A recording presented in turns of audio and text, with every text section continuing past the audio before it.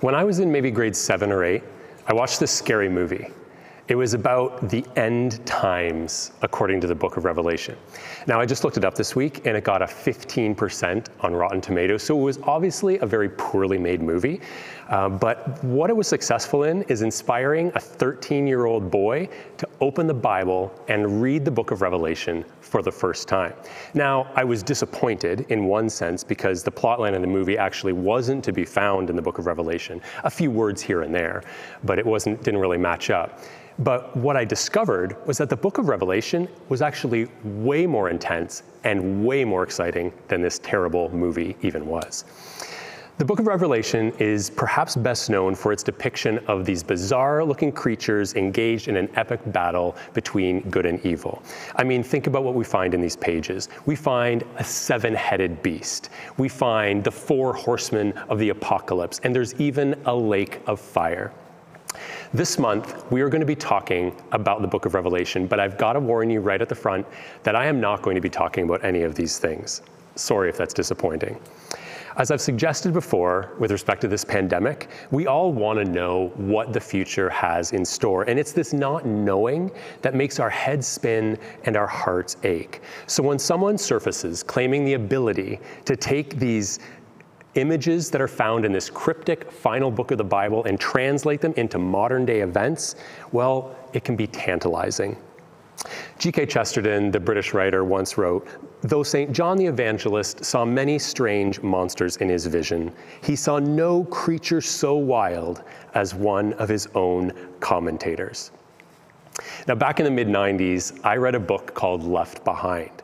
I can almost hear your groans now because some of you read that book as well, or part of the series of books that ended up selling an estimated 65 million copies. In fact, so this book Left Behind in this series was all about the book of Revelation and trying to imagine what it would be like if all of these dramatic events unfolded in our day and time.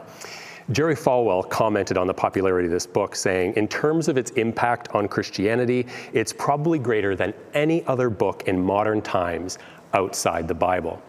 Now, 2 points about that quote. First of all, I just quoted Jerry Falwell. Didn't see that one coming. Second, can you imagine if he was right? Now, there's no way to objectively know what the most impactful book outside the Bible is, but what if it was a series of books that are meant to depict what the end of the world will look like? There's an article that I came across more recently. This one came out in the spring. And the title said, "Bible Expert Warned of Pandemic Back in 2005. Now, there wasn't any scholarly research attested to this, but what there was a bunch of comments from someone's Twitter feed, like this one. Edward P. Harrop also tweeted, "Why are you surprised about the coronavirus? God told you it would happen. Read the Bible." Now, this is essentially how a lot of people read the book of Revelation, if they read it at all. Now, more serious scholars than the above-quoted Twitter user would certainly agree with the notion that Revelation does speak to current events. The question is, what century's current events are we talking about? Is it this century, our current century's events, or was it the current events of the first century in which this revelation was first being circulated? Richard Rohr writes that the Bible is an anthology of many books. It is a record of people's experience of God's self-revelation. It is an account of our very human experience of the divine intrusion into history. It was written by people trying to listen to God. And so in Revelation 1, verse 9, we read, "I, John, was on the island of Patmos because of the word of God and the testimony of Jesus." One of the things you run into when it comes to this book is a number of different perspectives, even on the very authorship of it. Who was this John? Many people believe this was the disciple John, who is also experiencing this vision on Patmos. Others say it was a completely different person altogether. When did he write? Many people think it was probably between 90 and 95 AD, while some say, actually, it probably makes more sense if it was in the late 60s. What was he talking about? Was he describing the Roman emperor of the time and the Roman occupation and oppression, or was he actually talking about something in the future, or perhaps both at the same time? Whatever you read or hear or think about the book of Revelation, know this: someone else thinks differently. What we do know is that a man who identifies himself as John was imprisoned on Patmos, an island off the coast of Greece where many criminals of Rome were sent to serve out their prison terms in very harsh conditions. And he was there because of his faith in Jesus. Now, in the first century, Christians were a minority group living under an oppressive regime. Now, this is something that many of us cannot identify with. However, in the last few months, voices of the Black community have been rising up to help us get a sense of what it's like to be part of a minority group living under an oppressive regime. And if we listen to those voices, we might actually be able to help understand some of the experiences of the earliest followers of Jesus, including John. In verse 5, John refers to Jesus as the ruler of the kings of the earth. Now, this made him a threat. You see, to claim that Jesus was Lord or King in a world that already had a Lord or King, namely Caesar, well, that was problematic to say the least. And many of those early followers of Jesus were persecuted. Persecution came in many different shapes and sizes. Imprisonment, in some cases martyrdom, and in John's case, exile. Perhaps the idea was that if he was causing so much trouble on the mainland, maybe if we put him out on an island of Patmos, that'll prevent him from having this kind of negative influence in the region. In Revelation 1, though, we read this: "On the Lord's day, I was in the Spirit, and I heard behind me a loud voice like a trumpet, which said, 'Write on a scroll what you see.'" You see, you can't persecute or oppress someone beyond the reach of Jesus. Henry and Richard Blackaby once wrote that vision is something people produce, revelation is something people receive. This book's title comes from the first word in John's letter, or John's writing. The book in the Greek, apocalypsis. Now, without really having to think about it, you immediately go to the English word apocalypse, which is where that word comes from. Now, if I was to ask you what does the word apocalypse mean, you would probably say something like a terrible disaster or some giant global war or the end of the world, something or some combination of all of these things. But the word apocalypsis in the Greek actually would be translated to disclose, to uncover, or to reveal, hence the word revelation.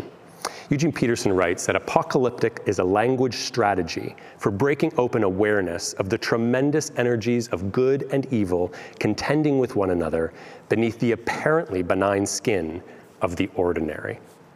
To put it another way, Jamie Smith says, it's like this. I look across the room and I see the blinds on my window. Now, from the angle I'm sitting, I can't actually see outside. I can just see the panes of the blinds themselves. But if I were to stand up and take a few steps to the side, all of a sudden, I can see what's going on in the world outside. He writes, apocalyptic literature invites us to lean over and get a new perspective that lets us see through the blinders to the monsters behind the screen.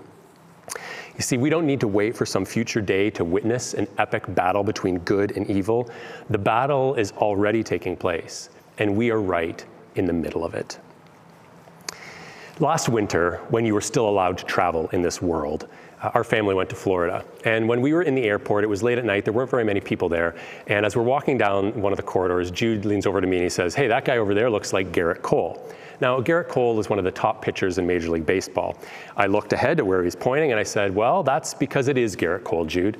And sure enough, this famous Major League pitcher was right there in front of us. We were kind of excited about this. Melissa was even excited. She didn't really know who he was. And so when a passerby came by and was like, "Who are you pointing at? Who's here?" She said, "It's a famous hockey player." And it's become a bit of a joke in our family ever since that she didn't know who Gerrit Cole was. When John begins to describe his vision, he says that he saw someone like the Son of Man, someone like a Son of Man. Now, this phrase sounds vague, like he didn't know who he was seeing, but it's actually a direct quotation from the Old Testament book of Daniel. If you've ever heard the story of Daniel and the lion's den, that's the Daniel we're talking about. After he was released from the lion's den, after being saved by God, he had a vision. And I want to read that vision for you. "In my vision at night I looked, and there before me was one like a Son of Man, coming with the clouds of heaven. He approached the Ancient of Days, a name for God, and was led into his presence. He was given authority, glory, and sovereign power. All peoples, nations, and men of every language worshipped him. His dominion is an everlasting dominion that will not pass away, and his kingdom is one that will never be destroyed." And so as John begins to describe what he saw, he ties the vision that he was having to this vision that Daniel had some 600 years before. What Daniel didn't know then, but what John did know, was who this Son of Man was. This wasn't just some celebrity. He knew exactly who it was. We read about it in the very first line of Revelation. The revelation from Jesus Christ, which God gave him to show his servants what must soon take place.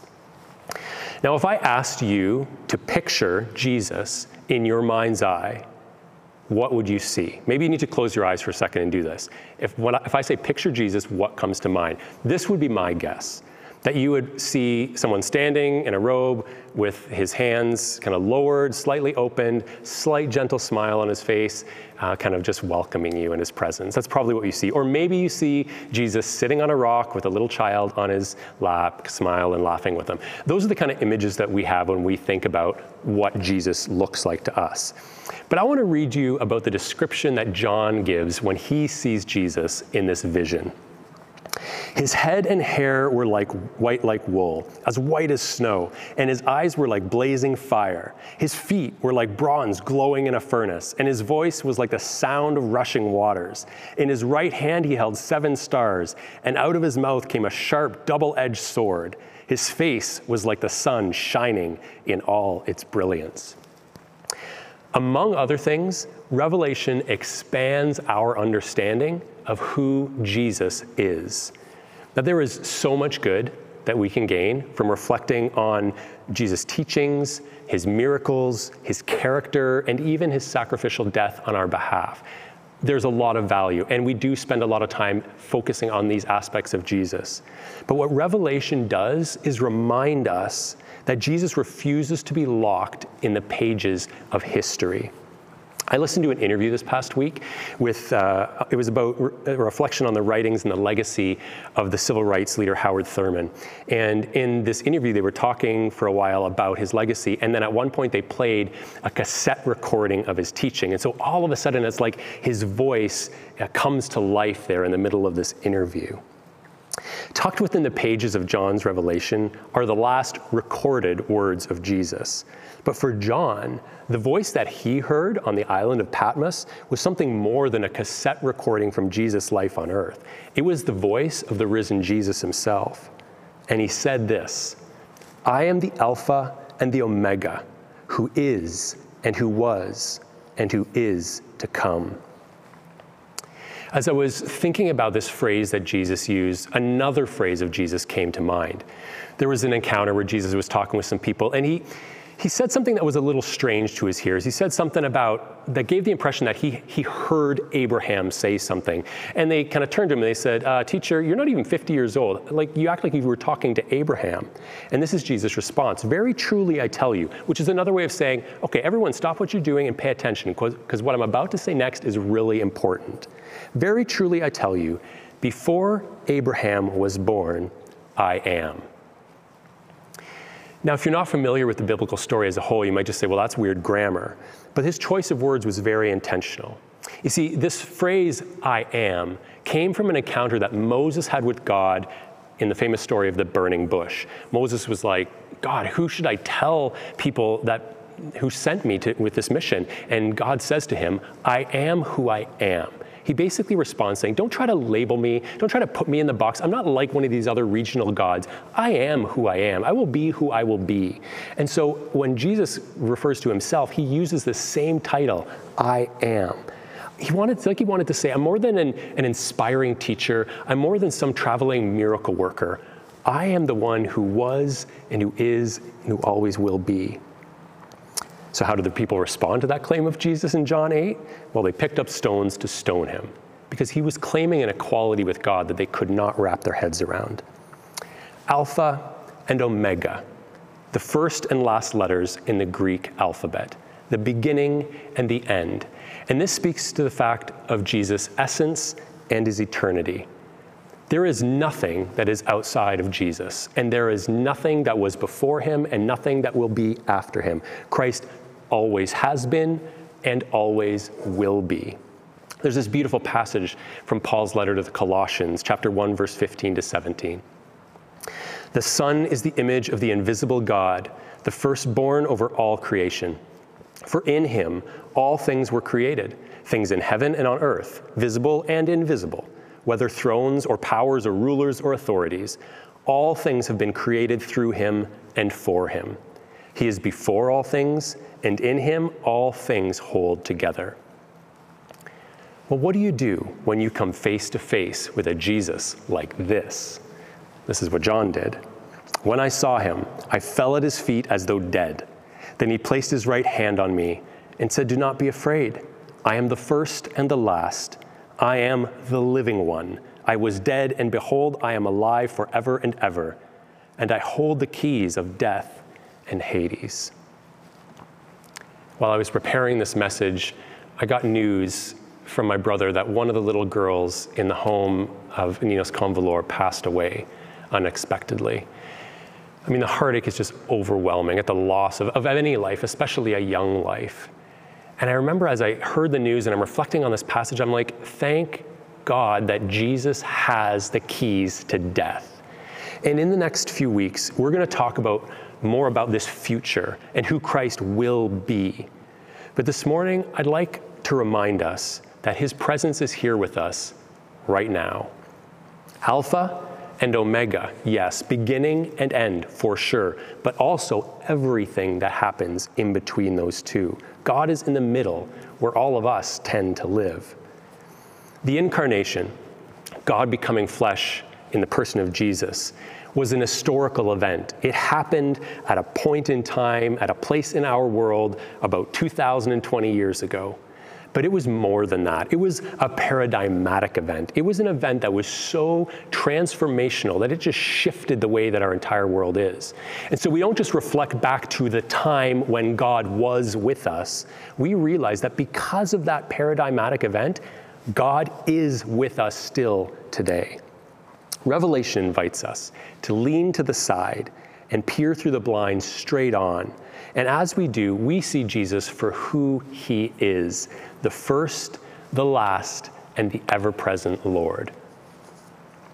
There's another great line from Revelation 1, verse 3.